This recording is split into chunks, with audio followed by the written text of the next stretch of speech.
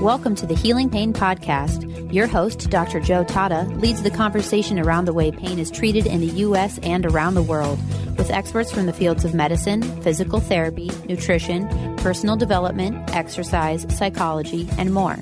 Each week, you can listen to receive free information about ways to treat and reverse chronic persistent pain. Now, here is Dr. Joe Tata. Hey there. Thank you for joining me for another week of the Healing Pain Podcast. I am your host, Dr. Joe Tata. Today's episode will serve both the clinician who treats pain, as well as patients who suffer with musculoskeletal pain through education about pain mechanisms and the active care necessary to recover. My expert guest today is Annie O'Connor. Annie is a physical therapist. She has earned the title of Orthopedic Clinical Specialist, which is a board specialization through the American Physical Therapy Association. She's also the Chief Clinical Officer for the Musculoskeletal Partnership at the Shirley Ryan Ability Lab, formerly known as the Rehab Institute of Chicago. She recently co-authored an incredible book called A World of Hurt, A Guide to Classifying Pain, which offers a research-supported paradigm shift in managing musculoskeletal pain by promoting effective and efficient outcomes. Annie lectures nationally and internationally on the pain mechanism classification system, neurodynamic evaluation and treatment, mechanical diagnosis and therapy of spine and extremities, kinetic chain evaluation, and exercise prescription as represented in the book A World of Hurt. Now, if you've been following this podcast, you know that I've had on probably some of the world's top practitioners and researchers in the field of pain. But if you stick with this interview today, I know that you'll agree that this episode is perhaps the best I've released because Annie is able to hold this space as a pain researcher, a master clinician, and a humanitarian. And that's why I believe today's episode is so great. To accompany today's episode, Annie has provided 3 amazing tools that I highly, highly, highly recommend you download so you can follow along with the training. The first is called the Yellow Flag Risk Form. These are 13 questions that can help you identify which domain to target in the care of pain. The next is the Activity Traffic Light, which is a teaching tool and a guide to safe movement when you have pain. And the last is what's called the lamp analogy, which can be used to explain pain mechanisms in a way that is simple and easy. On today's episode, Annie will talk you through what these 3 forms are and how to use them and what they mean. So make sure you take the time to download it. So to download it, all you have to do is go to the URL, www.drjoetata.com/117download. That's www.drjoetata.com/117download. Or you can pick up your phone and you can text 117 download to the number 44222. That's 117 download to the number 44222. Okay, take the time to download the 3 free handouts before you begin. I know that you will love Annie, you'll love her work, and you'll love her passion as much as I do. Let's begin and meet the incredible Annie O'Connor. Hey, Annie, welcome to the Healing Pain Podcast. It's great to have you here today. Hey, Joe. Thank you so much for having me. I'm really honored, actually. Thank you. You wrote an amazing book, which we're going to talk about later. It's called A World of Hurt. And really, it's a world of information for any practitioner who's interested in learning about pain and chronic pain in all shapes, sizes, and forms. You and I were just talking before the podcast about how many years you've been practicing, which is you're practicing about 34 years, you said, and you're currently working at the Shirley Ryan Ability Lab, which used to be the Rehab Institute of Chicago. But just tell everyone a little bit about your kind of trajectory and how you stepped into the world of physical therapy and treating people with pain. Well, thanks, because I think, as you and I were talking, that pretty much gets everybody into their career, and then you realize at some point you're either going to stay with that or you're going to move out of that. But myself, I had to go to a physical therapist. And the really funny story on how I got into physical therapy was being the oldest of 5 kids and parents that were basically just making it. they were never going to allow their oldest child to go to school on sports scholarships. I mean, that just wasn't going to happen. I distinctly remember the day my mom said to me, I know you're gifted in these sports and you're going through this rehab with these sport people, but look, you need to have a direction. You're not going to college because people want you to play sports. So at the time I was rehabbing a knee injury, et cetera. And I had started to pay attention a little more to what was my surroundings and realizing, wow, what a great job this is. These people, they're wearing sweatsuits, they're working out with athletes. And so I'm inquiring a little bit more about the services that I obviously was seeking. And they said, well, we're physical therapists. I didn't even know what I was going to. I was just told to go. So at that home, I remember that day I come home and I said, hey, I know what I want to be. I want to be a physical therapist. And my mom is like elated. She thinks this is being a nurse. She thinks this is great. And then I come to really discover how difficult it is to get into physical therapy school. And fortunately for my sports acumen that I had, and the swim coach really, really wanted me there, the next thing I know, I received a letter that I was in the physical therapy program. So my journey into physical therapy probably was out of some kind of necessity to go play sports at college, but then deeply changed into a passion to want to serve people. And probably is the funny story about it. And then really the next funny story of that is I would only have it that I was going to work at that time, the Rehabilitation Institute of Chicago. And I remember showing up that day. It was like a catacall to apply for jobs. You really didn't have resumes and CVs and interviews. You showed up and there were 45 people waiting in line for a 15-minute segue to hopefully get the one or two jobs that were available because they were a very popular employer. And I'll never forget the time when I was being interviewed at that time. The guy was like, well, we don't take new graduates on our spinal cord floor. And I only wanted to do spinal cord. And I was like, really? I said, well, what's it going to take for me to be employed with you? I'll work in food service. I'll do whatever it's going to take because I want to work for the #1 rehab institute. And I think he just liked my spunk, or God really wanted me to be there, one of the two. So the next thing I know, I'm working for the Rehab Institute of Chicago and been there for 33 straight years, entering my 34th year. And it has been, they have never given me a reason to leave. And more importantly, they've showed me about every level of service for pain-related disability and functional disability that you could imagine. So with that, they've nurtured a young clinician into being kind of sometimes a powerhouse teacher just because of the experiences that they've awarded me. So I would tell you that through that, there's been a lot of changes. Obviously, you get frustrated. You get very frustrated that you think your skills and your knowledge are going to cut it, to only realize that it doesn't. And then you seek because you think you're not smart enough. So get another degree, get another certification, go to another continuing ed course, stalk another master clinician to realize that doesn't work. And maybe I should just go into management because that's what this degree was about. And then I'll never forget the 1995 combined sections, David Butler speaking about pain mechanisms.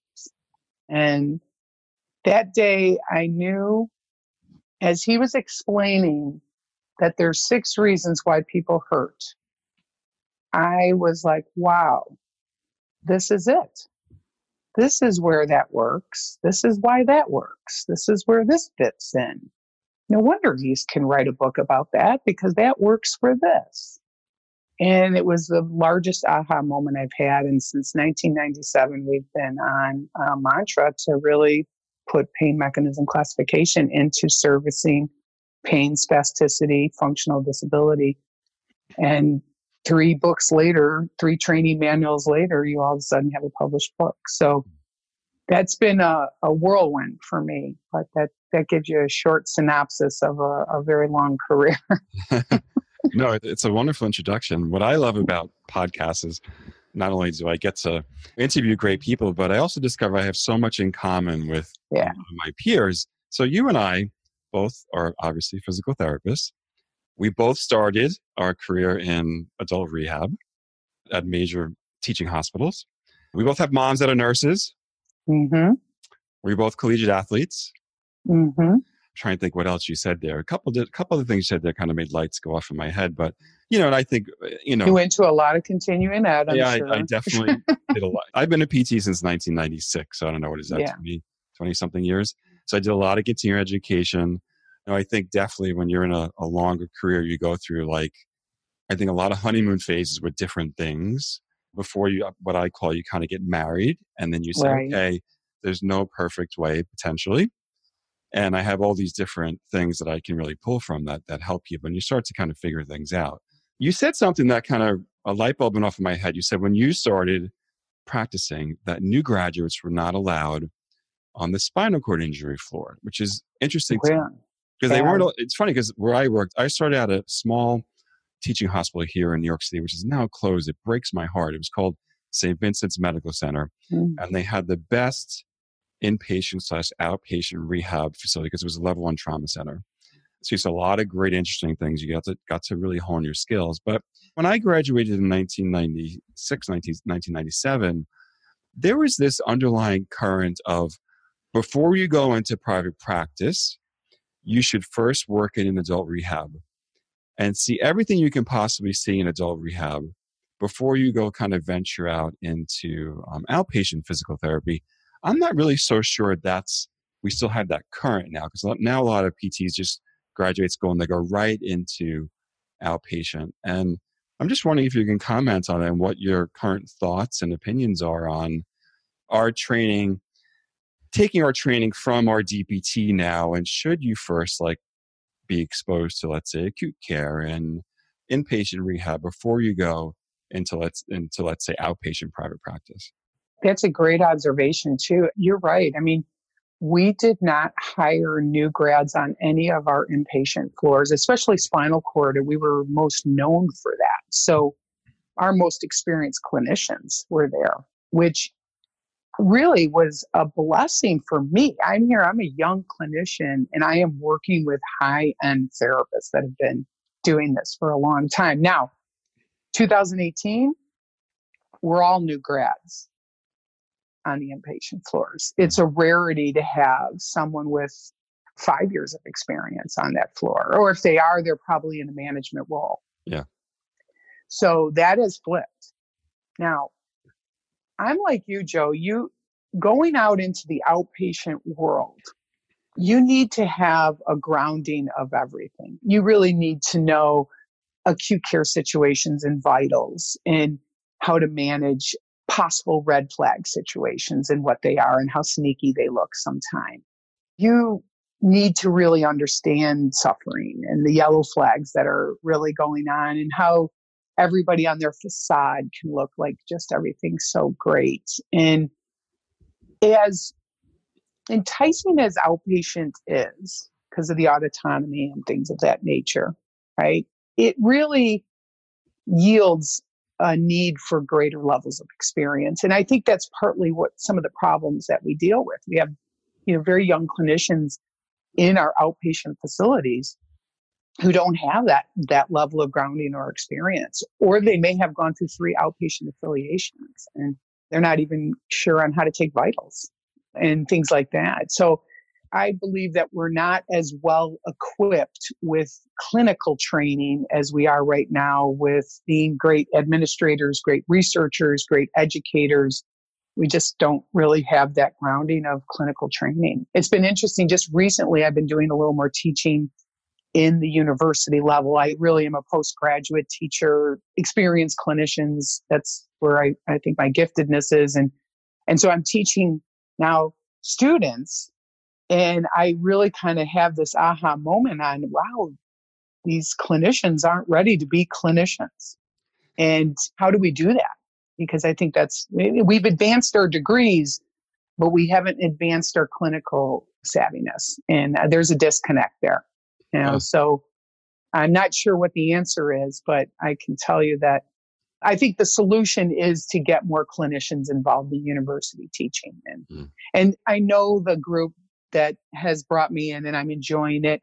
I bring live demos all the time. I'm bringing patients with me all the time because they need to see applied principles into everything. I mean, I bring patients with spasticity in there because we use pain mechanism classification to manage spasticity.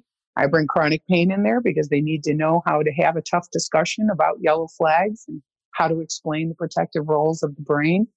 And they need to see that because that's what they're going to be doing. They're not just going to be going in there and running around doing little functional exercises.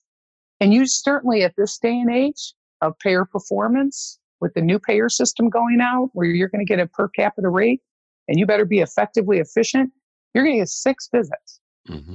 So you don't have the chance anymore to do like we did when we came out of school. Hey, you can go to PT as long as you want to go to PT. Forever. It was almost, with some insurances, it was unlimited.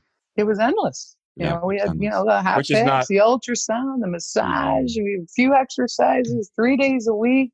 So you said something, and I want to get to some of the really important handouts you have, which I think are great that you've given people. But you threw a statement down there that I'm not even sure you said, but I want to kind of pull it back into our topic here. You said, this is what you said. I actually wrote it down. You said you really need to understand suffering first. Yeah, we do. It gives me goosebumps, actually, because if you're a physical therapist graduating today, and yes, maybe you did your affiliations where you did one in an inpatient and one in an adult rehab, but you knew you wanted to go into outpatient. My question is, if you don't spend a little bit of time beyond your affiliation working with patients who are more chronic and potentially maybe sicker and potentially maybe even terminal, do you not fully grasp the full spectrum of human suffering? Mm-hmm. Yeah, I don't think we'll ever fully grasp it because it's an individual situation. But the only way you can understand is, one, the word suffering alone. It's funny. It's a debatable word. People feel like, oh, we shouldn't be talking about suffering, the pain experience. I'm thinking, really? I'm not on that one. This person's hurting. You can't see what's going on within them, but you can hear that things aren't going well. And so our ability to really listen, and we have to screen. I mean, that's why I love that yellow flag risk form, because it's going to take a quick screening of the known suffering relative to pain. And then it allows you to have a tough discussion about it because they've answered the question, they've invited you in. And as a clinician, you have to be delicate about asking that. But these people are, I don't think of people in pain. I think of people in suffering. Mm-hmm. We use pain as a catchword, but they wouldn't be coming to you. That's right. They're not coming to you for the pain. They're not coming to you because of the functional issues. They're coming to you because they're suffering. Yeah, that's right. Yeah. And so as a new grad, the clinicians that I get to teach now, the younger ones, I'm like, hey, understand why they're coming. They're not coming from pain. They're not coming for function. They're not coming for massage, human touch. They're struggling. They're struggling and they're suffering. And you're now in a place to walk with that person. Beautifully said. I want to get to the yellow flag risk form, and we're going to do a little screen share. So if you're watching this video or you're watching on YouTube, it's great. If you're listening to it on your smartphone, don't worry. I gave you a link to download in the beginning. But before we get onto that form, just tell us, give us an overview of what is the latest science telling us that we should prioritize as far as clinicians go, like as far as pain education goes. The biggest thing that is current is how we explain the brain's role in pain. This isn't new stuff. In the early 90s, we were very aware with explain pain and the movement, hey, the brain. But how we went about that may have not been as advantageous as we thought. In these coming times, the second movement with pain science is, no, you've got to get into the actual mechanisms that are involved in the brain. And as we collaborate, I work with a great pain researcher, Marwan Balicki, and it's been just so interesting to work side by side, clinician, pain researcher, because here we wrote a book identifying these 3 mechanisms: central sensitivity, affective, motor autonomic. And then he's over here validating 3 different areas of the brain through fMRI brain physiology work that could be dominating in patients suffering. Mm-hmm. And when we finally got together and we were like, wow, we're talking the same thing. And I'm like, yeah, I don't need an fMRI to pick up what that is though. But I can validate your thinking relative to these characteristics. I'm like, yeah, let's go. We need to do this. So when we get to the patient level of that, we really need to have the patient understand that your brain was wired to protect you. It was wired to protect you, and that pain is not a punishment mechanism. It is a protective mechanism. And that this is a normal situation. I mean, it's working in you and I, Joe, right here talking right now.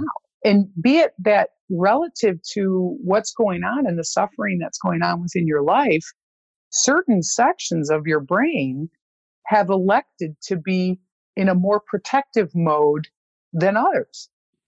And so I can't be blanketing my care in chronic pain and assuming that everything will just work out just fine. Mm-hmm. And those that have been suffering for a while know this already because they've been through all this. Yeah, they do. Yeah. And so they're ripe and ready to go, interesting. I said, this would be no different than if you came in with a real bad bacterial infection, coughing and sputing up the green stuff. And I send you home with amoxicillin because I think that's going to get that virus. And you come back to me in 2 weeks and man, you're still as sick as a dog. And I try to sell you amoxicillin again. You'd look at me like I got a third eye. You'd say, Doc, the amoxicillin's not working. Let's try a penicillin. And I would have to agree that I didn't get the right intervention for the right mechanism. And so getting our patients to understand that there are 3 different types of mechanisms within the brain is really important in itself. And they're all there to protect, and they protect for different reasons. And for us to identify which one is dominating is going to be critical to changing the pattern of the suffering. Then we're ready. We're ready to either put the LAMP document up there and kind of give them a bigger picture, or we're ready to actually start talking about the 3 different mechanisms, Excellent. Let's talk about the yellow flag risk form. Yeah, the yellow flag picks up 2 of those 3 really, great. really So uniquely. I'm going to screen share, and then you can walk us through what this is and how it works and why it's beneficial and who should use it and all the good things we have here. Okay, so there you go. So what you have is what's unique about the yellow flag, just to give you a little history on it. It's been around for about 25, 30 years. George Linton put it together because he was frustrated that we had too many forms. And I think that's such a funny story because if anybody's working in a robust healthcare system today, you're frustrated because we have too many forms. And what he did at that time, and this is where you have to understand, this is 25, 30 years ago. At the time, we knew that there were domains within the yellow flag for persistent pain that were relative to people suffering. And those domains were quite simply fear avoidance behavior domain, emotional social domain, confidence in managing condition and pain control and hopes to get back to activity. So self-efficacy domain. And those 3 primary domains 25 or 30 years ago dominated suffering. Well, if we went into the chronic pain literature today, we would say the same exact thing. So we haven't really changed. So what George did at that time, which was just brilliant, is he said, okay, I'll take a few questions from the FABQ. I'll take 2 emotional social questions. I'll take some self-efficacy questions. I'm going to drop it into 13. I'm not putting any body parts on here because it isn't about the body part. It's about the suffering. And we're going to rock this and we'll use it as a screening form. And what we've come to learn is we're having a paper come out this year where we're showing the yellow flag risk form to be as robust as any functional measure out there. It actually can be used to classify 2 of the 3 pain mechanisms that we know exist within the brain. And it can be used as a screening tool to whether or not you should be taking a so-called top-down approach with your patient in the sense of pain science education. So that's a little history of it. It's made up to do that for you. Now it scores over 130. You basically go through the form and add up their score. Question number 3 is the only one. It's an outlier question. If you look at that one, you'd see that all 10s were terrible or the worst. And then all of a sudden 10 here seems to be the best. So what you have to do in order to score that question is take their circle. So if they circle 6, you go 10 minus 6 equals 4. So then therefore the score of that question would be 4. And it's an accumulative. So once you come out with your total score, now what we know about the total patients that score less than a 50, what's great about the page that you're going into are just going to share the domain. So we'll stay on that page if you don't mind. But people who score under 50 have low central nervous system characteristics, and their perceived suffering is low. Therefore, you, as a physical therapist, occupational therapist, chiro, movement specialist, should be really confident about taking a movement-based approach. And we should be looking for probably nociception to be dominating that mechanism of suffering, and thereby we want to be very succinct with the type of exercises that we're doing with people.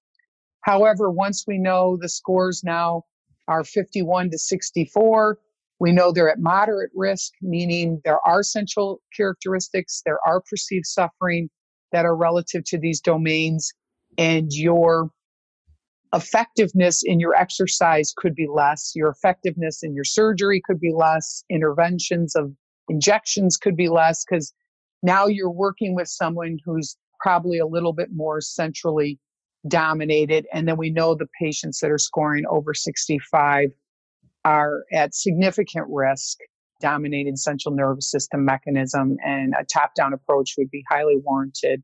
And really getting into the domains of their suffering would be needed. And so we color coded for you. You can see as you're scrolling down, you have questions 9, 11, 12, and 13 are all your fear avoidance questions. We know when patients score high in these questions, Joe, they are dominated by central sensitivity. In the document, just to kind of give you some idea of what you're dealing with. And we know that those patients would definitely need the traffic light guide as the best piece of pain science education. So we've been studying this thing for too long. And then we know if you move back up again and just show the domains for me again, we know that when the patients are dominated by questions 3 and 4 and 6 and 8, they're dealing with confidence. And whether it's confidence in their ability, confidence in pain control, confidence in managing their condition, confidence in their general health, you as a therapist need to really start moving your treatment toward building their self-efficacy and confidence. And then lastly, the emotional domain, questions 5 and 7, depression and anxiety. We know when patients are scoring high in this domain, especially in our system, if they're scoring above a 7, we may want to run a PASS, pain anxiety symptom scale, or a PHQ-9, and really start appreciating whether psychology should be involved within this picture on top of good non-pharmacy coping.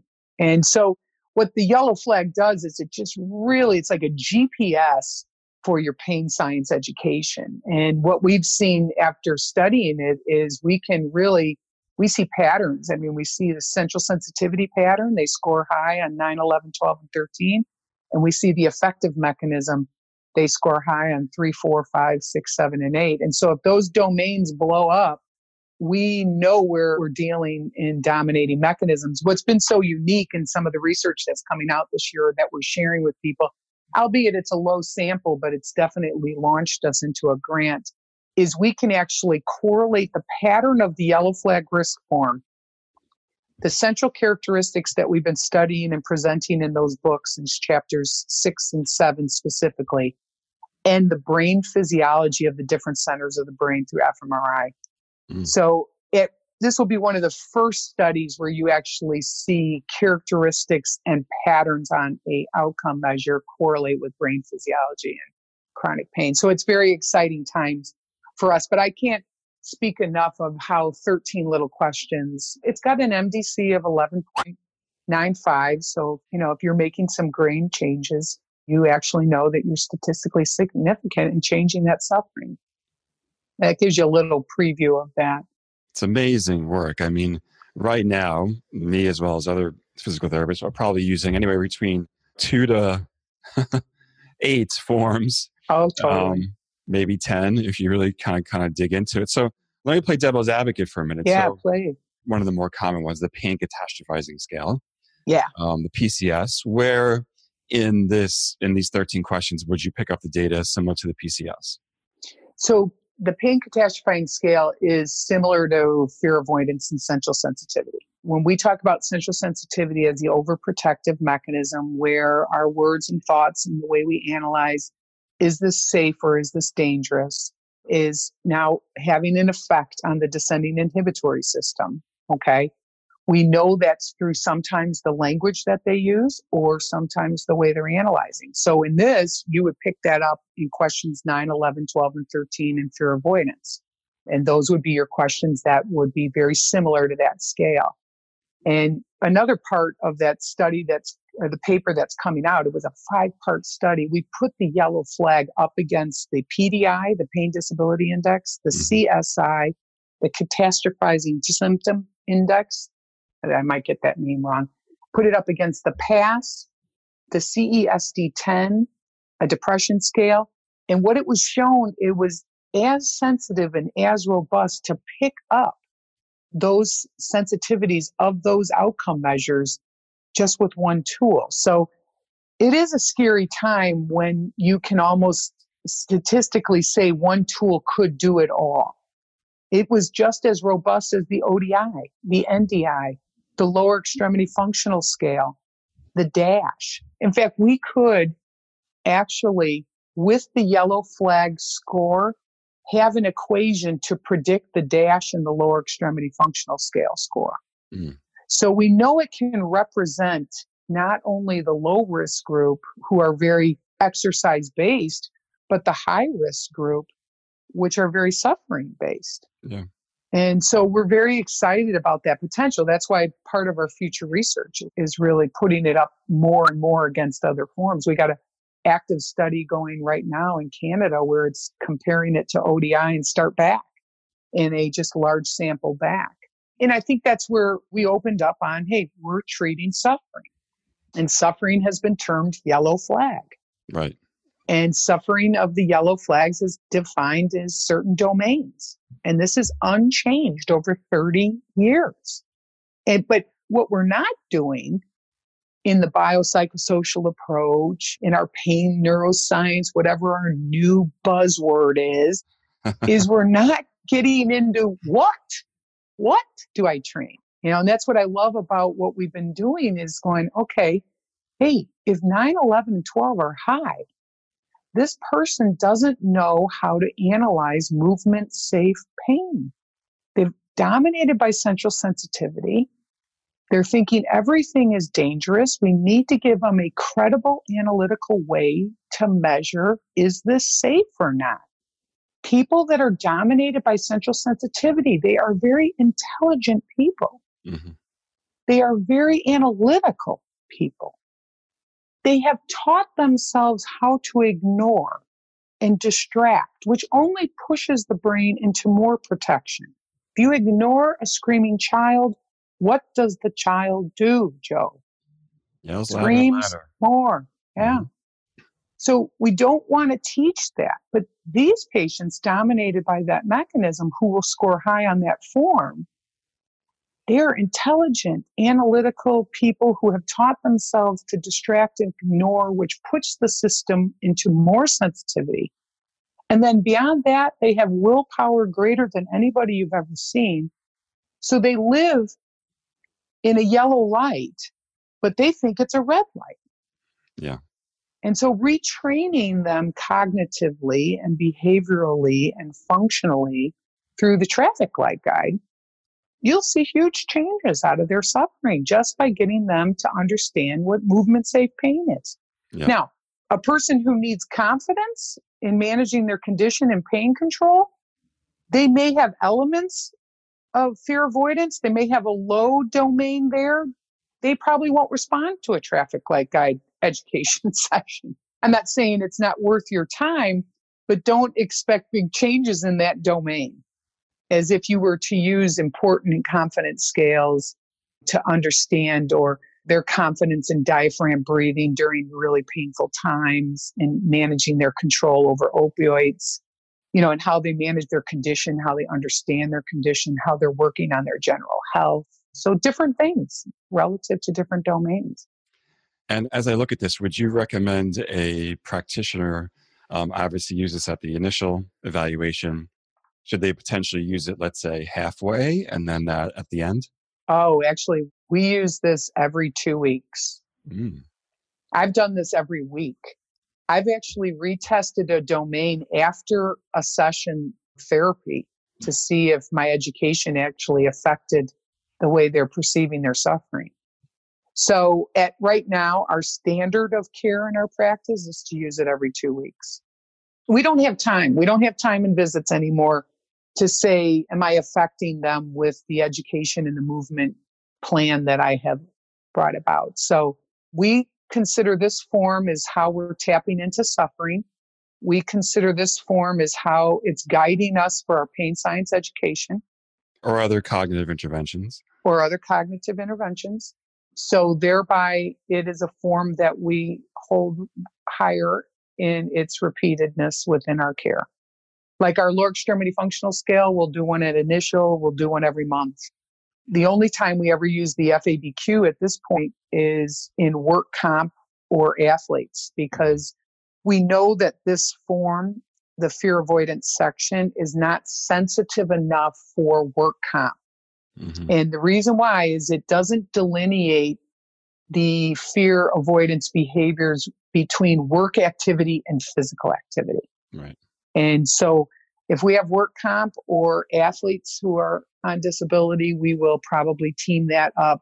One, you're going to see them score high in that domain, but two, we're probably going to also do a FABQ to really understand, is it the fear of physical activity or is it the fear of the sport or work activity?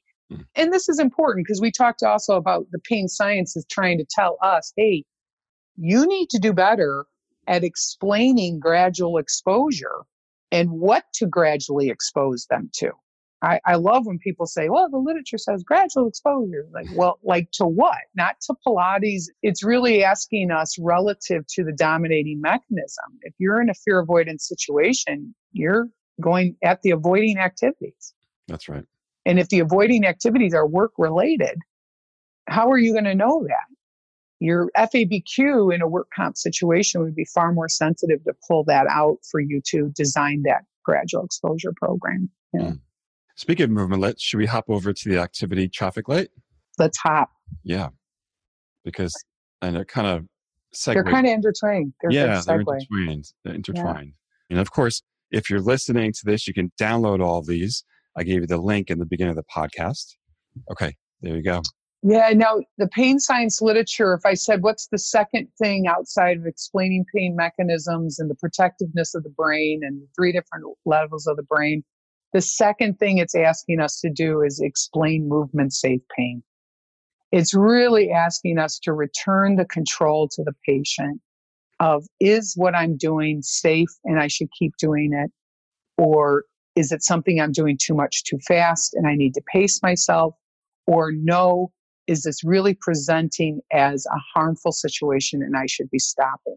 Because we do not want to get into the situation, one, that we as a practitioner are telling people what's safe or not safe. You're not returning locus of control for them.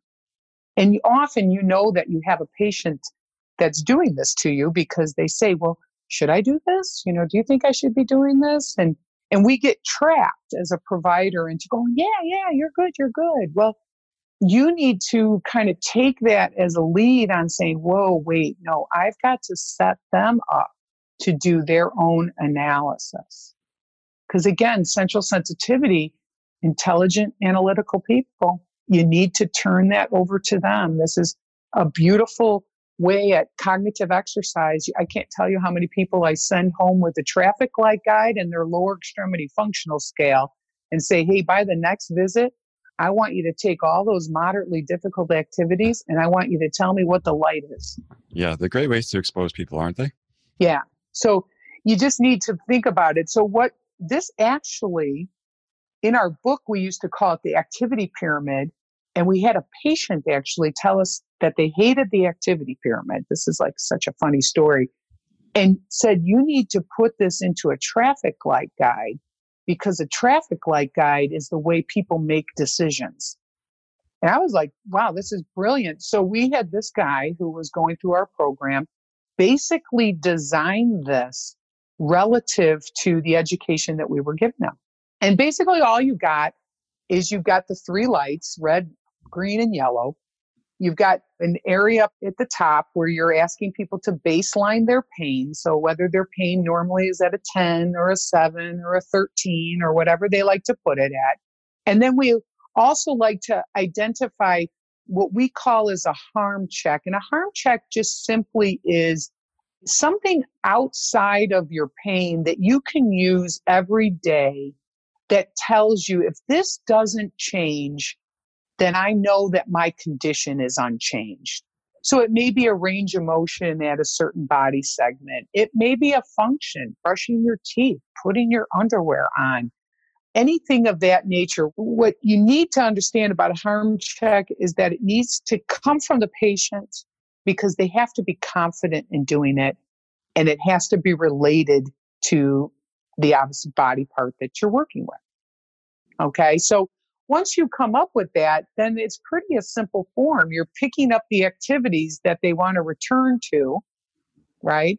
And then you're starting to kind of introduce those activities and you're starting to look at how the pain behaves during the activity and after so that you can analytically say, well, then are those symptoms that I'm incurring during that activity safe or are they presenting as a red light? Now, what I love about the thing, the number one check on each of those boxes is, did you lose any change in your range of motion or function? So immediately we're getting people off of how the pain behaves and into the effect it had on the function or the motion. We always say that that is more credible than the pain. Pain lies, but motion doesn't. Mm. And so if you can get patients to really say, well, look, I know it hurt. But look, your motion is no different and your function is no different. No, because the only way you could be a red is if you lost 50% of that ability. So if you lost 50%, well, then we know we're a red. But if they're no different, then the only thing you can be is a yellow or a green, and both of them are safe. You've done no harm. And then we can start to look through, well, is it a pace situation or a push situation? Because yellow would be, hey, a little too much too fast, it's safe, but we're going to pace this. And green would be, look, this is good to go, safe, we're going to push this and add more. Keep going, right? Keep going. So it gives you just that idea of breaking it down. That's what the second and the third steps are, is how it persists or is it back to baseline quickly. And then the A, B, and C on there are just to recognize that people are at different parts of their journey. I mean, we can use this with acute situations that are 4 to 8 weeks along, or we can use these in the subacute, 8 to 16, or we can obviously use this in the chronic where they're 16 and greater. And the only thing I always like to point out when I'm working with someone is the longer you've had it, look at how much longer will allow you to be sore after the activity. You're right. Safe, but you're sore. And then it gives a great action plan. And so we really tag the patient with applying this. And all you've got there is, look, everything I just said is detailed, written out. I mean, we want that for a patient, like a Broadway script, so that they could feel that they could go in there and answer their own questions. This is about returning the control to the patient. Yeah, it's a really great tool to use with patients. It's a great, I mean, you really have an activity hierarchy here is really what you've created in a way that's simple and easy to use, which is great for the practitioner as well as the client. Well, like I said, when your patients make your patient education materials for you, you probably realize you've got a gold standard. Yeah. You know, it's funny you say that because it also points to the fact that I think as practitioners, we should be collaborating with our patients more.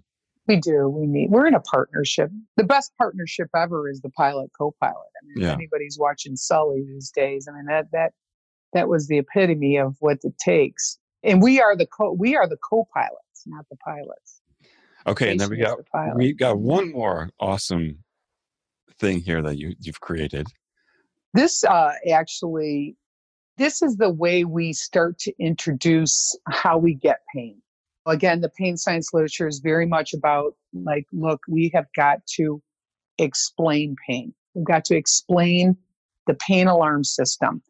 And then we also have to be, as we enter in the brain's role in pain, we have to be succinct with these three different mechanisms. So this came out, again, this was a piece of material that came really from my dad, and a very funny story. But just to go through the document before we go into those funny stories is we always thought that there's 5 steps to a pain-free life, very similar to how you would get your lamp to work. So like if you walked in your room, you flicked on your lamp and your lamp didn't work, you'd go through a series of steps to figure out why that lamp didn't work. Well, the same analogy should be taken when your body's hurting. We should go through a series of steps to identify what mechanism is at play to why I hurt. And so similar, when your lamp doesn't work, step 1 is check the light bulb and check the switch on the wall, right? Well, what is that in the body? In the body, that is,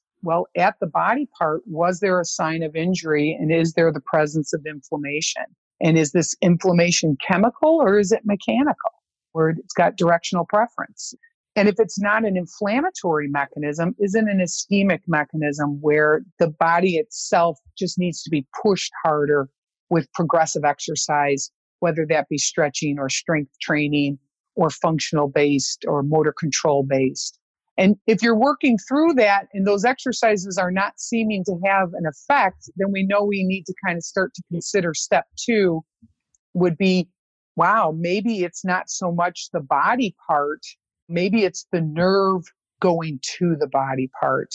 And in that sense, it's a referred situation. It's a peripheral nervous situation. And either that nerve is getting trapped somewhere, whether it be at the spine or a muscle along its path, or it's just gotten tight like any other tissue and it needs to be utilizing a neurodynamic approach in order to affect its health. And that wouldn't be any different in the lamp that it wasn't the bulb, the switch, it was the cord. And those are the things that we can see, Joe, right? Those are the things that we can see and we find tangible, and we like the MRIs because they can maybe correlate with us. But if we're doing these neurodynamic exercises, these progressive exercises, and things are not working, and they're starting to score high in the yellow flag, and they're showing you a discrete pattern in the yellow flag, we've got to start working ourselves into things that we can't see, which lie within the brain, and the 3 unique mechanisms that lie within the brain. And I always like to use an analogy. I said, this would be in your lamp. You know this. How many people actually go to the basement on the circuit breaker? You got some good ones. They knew that the sister was microwaving and blow drying the hair at the same time and blew the circuit. But then you'll be surprised at how many don't even know about the circuit breaker. Well, in your brain, the thalamus and the amygdala, the fear and threat centers of the brain, they're interpreting every signal coming into the system. Every signal coming in is interpreted. Was it safe or is it dangerous? And so that circuit breaker in your brain may need to flick the switch a little bit because we're thinking that this is more dangerous when it's really safe. Now I learned the traffic light guide and I'm gradually exposing myself back to avoidant activities and I'm still hurting.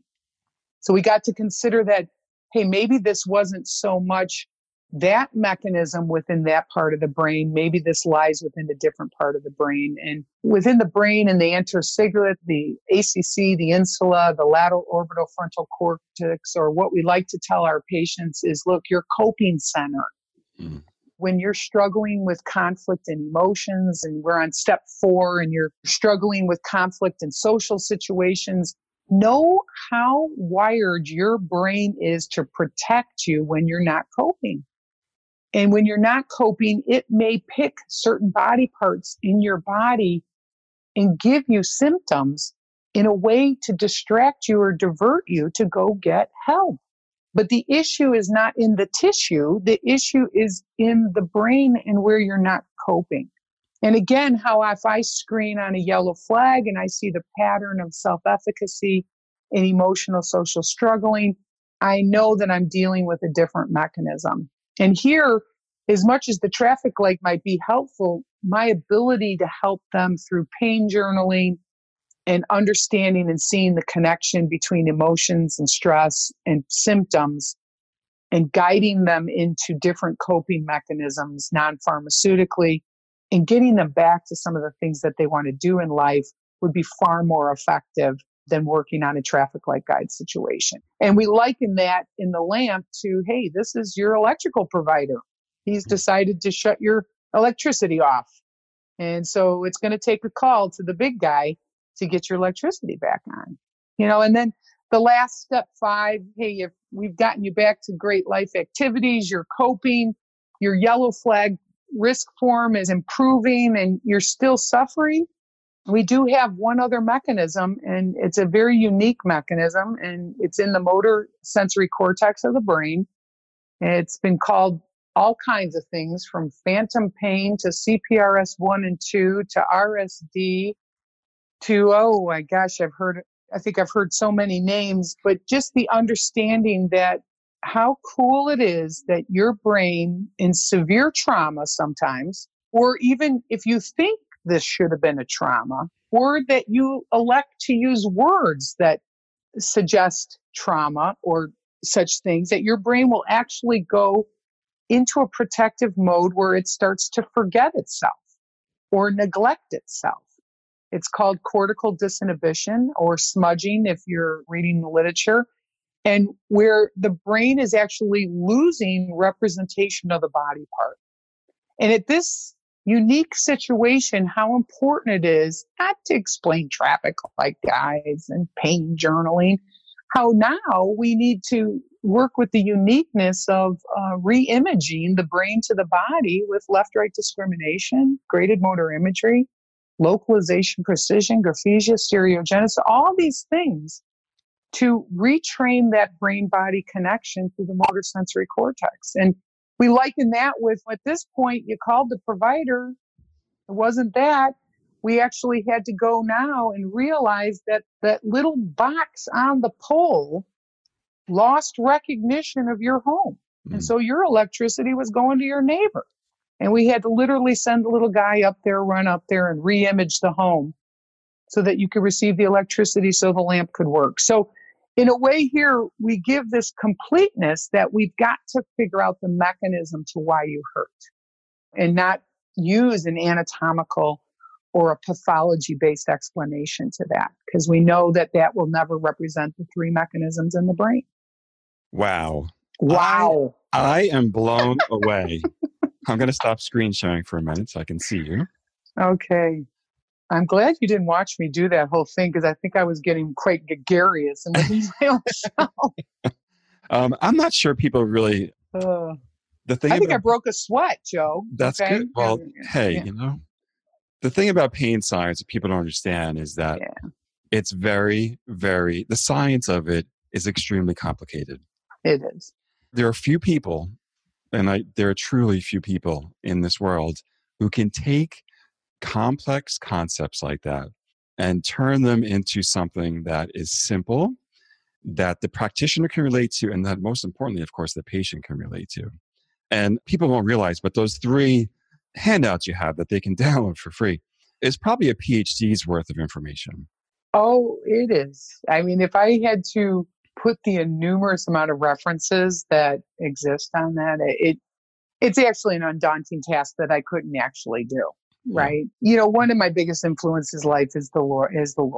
I'm a very big Christian, and I know He has ordained my life to do something like this. Right. And so I have a giftedness. It's not coming from pride. I've been gifted to see the simple side to some complex situations. And He's awarded me just an incredible amount of patience to do that in the institute that I work for. And things of this come out of those kind of situations. And, and a mom and dad who just have been really so influential in what's going on. I mean, I told you, my dad actually, this is the funny story behind the lamp, right? It took 8 years to write The World of Hurt. Fortunately, if it wasn't for Melissa Kolsky, it probably wouldn't have happened because she's the co-author who, she just gets stuff done, right? If it existed on my table, I might have been the one that was charging it through the hospital, but she just gets stuff done. So we're 8 years getting this thing done. And I'll never forget my dad, who did all the logos on every chapter, actually. He kept going, when do you get the book done, Ann? Geez, get the book done. And then he starts reading and he's like, wow, man, you need to have something funny to go along with this. Nobody's going to read anything. And then he's reading it more and he's like, as I see it, he's an electrician by trade. He goes, as I see it, this is no different than a lamp. And I'm here at a dinner table one night and he's explaining me the lamp and he's explaining the lamp's connection to the different mechanisms. And I'm sitting there listening to this man going, that's brilliant, Dad. And he goes, you need logos. So I started to do, he's a drawer. He draws. He's like a jack of all trades. And he goes, so I drew up some logos for you. And now we're 2 weeks from the publisher. The publisher has said, please, no more. You can't put any more information in. And so I call him up and I said, no, you got to look. I call Melissa up. Look, you got to look at these drawings. She loves them. I'm like, you got to look at them. And the publisher's like, this is amazing. We're going to have somebody illustrate these drawings. So this is the kind of stuff, Joe, right? When simple people come together and try to make a complex topic come to life. And so the lamp came to life through Dad.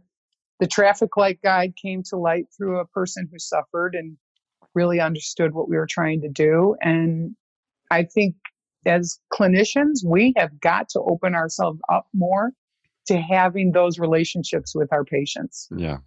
Because they have the answers. They got them. Yeah, they do. They're taking whatever information you're giving them in their mind. They're trying to make sense of it, basically. Totally. Yeah, totally. I mean, so it's so important. I mean, just me listening to all this, it's like a wonderful like continuing education session and a cognitive intervention all at once. So thank you for that. So you're welcome. If I were to ask you as we start to wrap up and talk about your book and the other things you have going on, where should the focus of our future research and teaching go?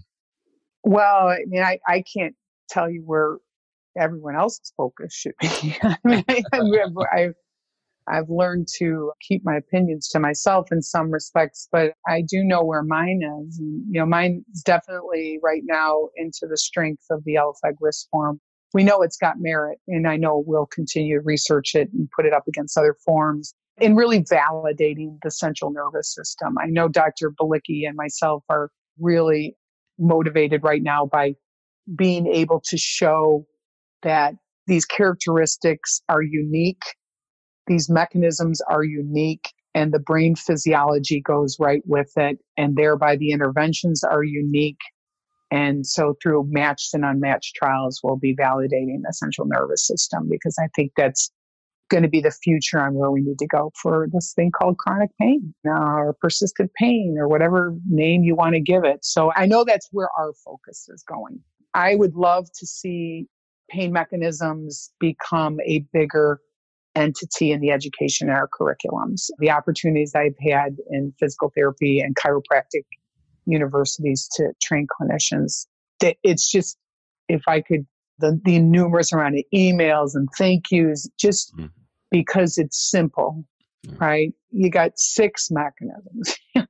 So if you can now organize everything into 6, your grocery cart, it could be very freeing instead of organizing everything by every anatomy part or every possible pathology that exists, even though we have no reliability or validity within these classification systems. I'm not saying that they aren't important. What I am saying is that we as providers need to be proficient in classifying based on anatomical, when anatomical is needed, classifying by pathology, when pathology is warranted, and we should be just as good at classifying by mechanism and recognizing and putting that at just as much importance. And so that would be my push, is that you as a provider get good at that. I hope that answered the question.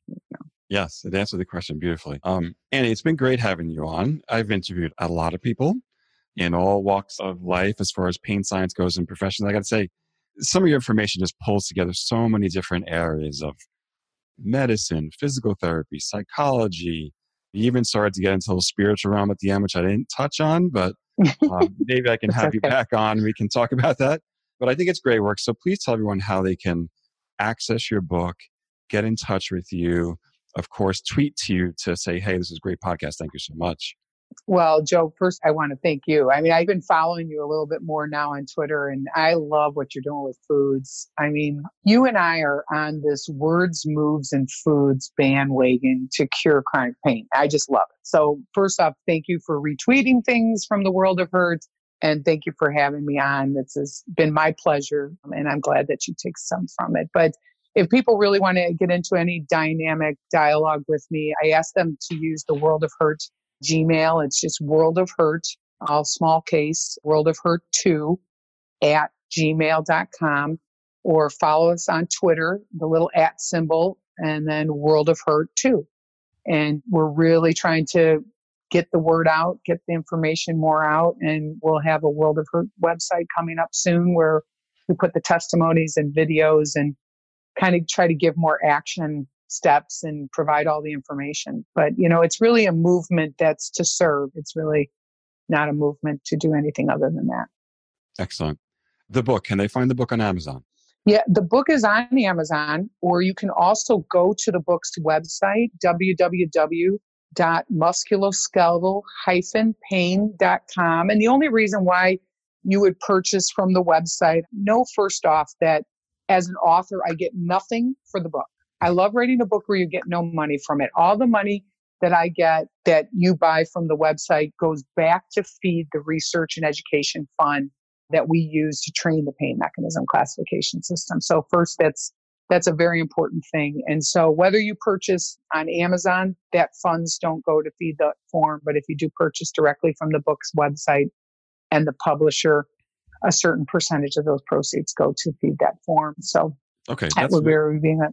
Yeah, so thank you for letting me really important. So I'm going to tell everyone, if you're listening, this is mostly a practitioner book, but there are some things in here that are beneficial for those who have pain. But the book, it's called A World of Hurt. So I want you to go to this website, www.musculoskeletal-pain.com. Of course, that link will be in the show notes on drjoetada.com/podcast. If you want to email Annie directly, it's worldofhurt with the number 2 at gmail.com. And if you want to tweet to Annie, it's at worldofhurt2, at worldofhurt2 to tweet to Annie. Annie, thanks so much for being on the podcast. It's Joe, thank you. Yes. It's been a pleasure myself. Yes. Of course, at the end of every podcast, I ask each of you to make sure to share this podcast out with your friends and family and colleagues on Facebook, Twitter, LinkedIn, wherever you're social. If you're new to listening to the podcast, hop on over to www.drjoetada.com/podcast. On the right-hand side, you'll see a little box where you can put your name and email, and I'll send you the latest podcast to your inbox each and every week, and you can join our community of people learning about pain science and the care of pain. I want to thank Annie and, of course, all of you for being here with me this week. Stay tuned. We'll see you next week. Thank you for listening to the Healing Pain Podcast. For more information on this episode and access to links discussed, please visit drjoetada.com and click on the podcast tab, where you will find the blog post for this and all previous episodes, and can sign up for Dr. Joe Tada's email list to receive the latest information on chronic pain. Also, make sure to stay connected on his Facebook page at Dr. Joe Tada.